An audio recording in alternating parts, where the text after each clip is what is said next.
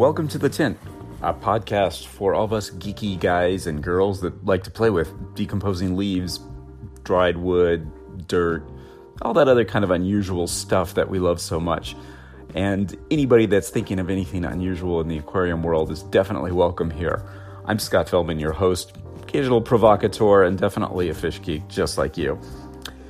Today I want to talk about a concept that you may have thought about in the context of planted aquariums and other aquariums before, but perhaps not thought about in the botanical world. And it's something that's really relevant. I call it something old, something new. It's sort of a revisiting of an old concept, one that actually Amano himself brought up years ago. It's a concept called Sozu Haishuko. And it's basically about replacing things. Now, the continuous replacement and supplementation of leaves and botanicals as they start to break down is a sort of a process. I mean, it's probably even like a habit, really, which many of us who play with these type of aquariums understand. Now, this not only creates a continuously evolving aesthetic, but it helps maintain the biological diversity and keeps the environmental parameters in that cherished, tight range that we always talk about. Now, I know a few of you tinters who make significant replacements of leaves and botanical items and replace them with fresh materials simultaneously, and this is conducted on a regular basis. Again, this is similar to that Japanese aquascaping practice that we call Sozo Haishoku, and that was espoused by Takashi Amano, and it's basically the process of removing as much old substrate material as along with the plants it contains in an aquarium and then replacing it with new materials. And the theory behind it is that it preserves the overall composition of the layout, but the softscape, in our case, would be by botanicals and leaves, could change dramatically. And that's how Amano was able to keep a tank going long term and still create a dynamic environment. Ours is a little bit different. Now, the process is really interesting to us as botanical style aquarium fans because, as we talked about so many times before, it does sort of mimic what happens in many streams and rivers and flooded forests on a seasonal basis.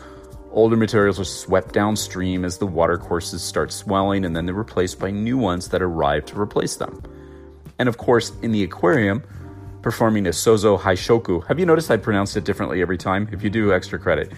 So performing one of these Sozo Haishoku type replacements of materials can significantly change the aesthetic of the aquascape because the botanicals are replaced and, substituted with different ones after the old ones are removed. On the downside, I suppose, it could also create significantly different environmental parameters when we do big change-ups of materials in a short span of time. The impacts on our fishes could be positive or negative depending upon the conditions which existed prior to the move. Now, personally, I'm a fan of less radical moves, and in the interest of good offense, I favor regular, more measured additions to the botanical set in my aquariums. I tend not to remove any decomposing botanical material unless it just becomes an aesthetic detraction because it's blowing crap all over the place or something like that. Not long ago, I did a sort of a makeover on my brackish water mangrove tank in my home office, which had accumulated a significant amount of decomposing mangrove leaf litter over the year that it was in operation.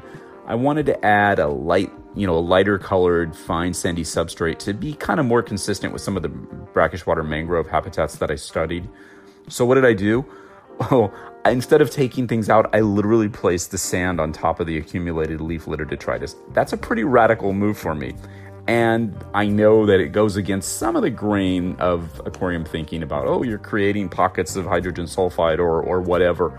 Number one, it didn't. Number two, it mimics to a great extent the sediment replacement that actually happens in a mangrove habitat, where sediment is being deposited by current and tide and decomposition takes place. It's a very rich substrate. Indeed, that's what mangroves have evolved into. So what really happens is that through the power of the current in the tank and the activities of my fishes, some of it rises up to the surface now and again. And the water parameters, they've been unaffected by that move. Now, with an understanding that we're attempting to foster multiple levels of life forms in our tanks, not removing all of the decomposing materials is actually a good move in my opinion. Think about food chains, microbial growth, and environmental stability in our aquariums. Fostering these requires us to embrace rather than fear some of these processes as they happen in our tanks. And of course, nature provides examples of similar processes. I have no illusions that, open natural aquatic systems operate radically differently from our aquariums, but the concept is essentially the same.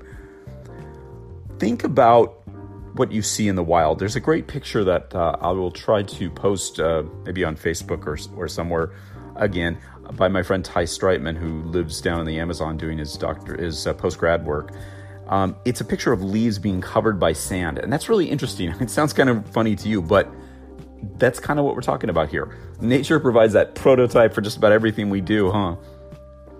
And having studied many images of Amazonian igarapes and flooded forests and so forth, it's very obvious to me that although some materials are swept away by currents, etc., many do remain in place till they fully decompose, and that adds to the richness and complexity of the habitat.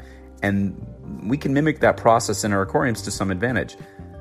And when you couple that with good husbandry technique, and I mean water exchanges, managing your population, feeding responsibly, using replacement of chemical filtration media, etc., an eye for aesthetics, patience, and a focus on creating as complete functioning microcosm as possible in our tanks, long-term success is virtually a given in a botanical style aquarium, in my opinion. Okay, emphasis on virtually. Nothing's a complete given in this hobby, but nonetheless, it's a virtual success. Now, far be it from me to say that one of these systems won't test your patience, won't test your diligence and your perseverance, but to those who do endure and hold steady, the rewards are there. Facing, accepting, and dealing with some of the early aesthetic challenges in botanical style aquariums, like the appearance of biofilms and fungal growth and the breakdown of botanicals, it's a fundamental step in building our skill set in this specialty. But to those who get through that, it's very rewarding.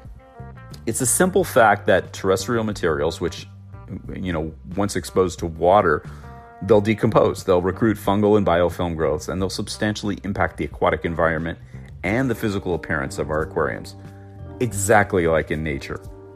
And how we manage this stuff, both mentally and practically, will impact the state of the art in the truly natural aquarium for many years to come. For decades, the hobby focus was all about removing pretty much everything as soon as it starts breaking down. And I really beg you to reconsider this long-held belief and to think about the potential benefits of leaving decomposing materials in your tank. So if you're tempted to remove some of the decomposing leaves or broken down botanicals to preserve some aesthetic you have in your head, I get it, but think twice, okay? Preserve some of the old materials. Think about the long-term impacts of such short-term moves. Do think about the ability of life forms in our tank to process and utilize these materials if they're left undisturbed. Yeah, consider the concept of Sozu Haishoku, the transient nature of botanicals and the evolution of your aquarium over time. You might change the course of your whole aquarium, and you will almost certainly change the course of the hobby as a whole over time. Stay curious about this stuff. Research it, look at nature, look at your tanks, ask yourself how nature really works. Stay consistent, stay diligent, stay observant, stay thoughtful, and always stay wet. Hope you enjoyed today's quick little, hopefully thought-provoking narrative. Think about it. Let me know what you think. And if you have ideas for future podcasts, feel free to drop me an email at tanninaquatics@gmail.com or message me on Instagram or Facebook. I'm Scott Fellman. Been a fun time this morning. Look forward to talking to you again real soon. Thanks a lot.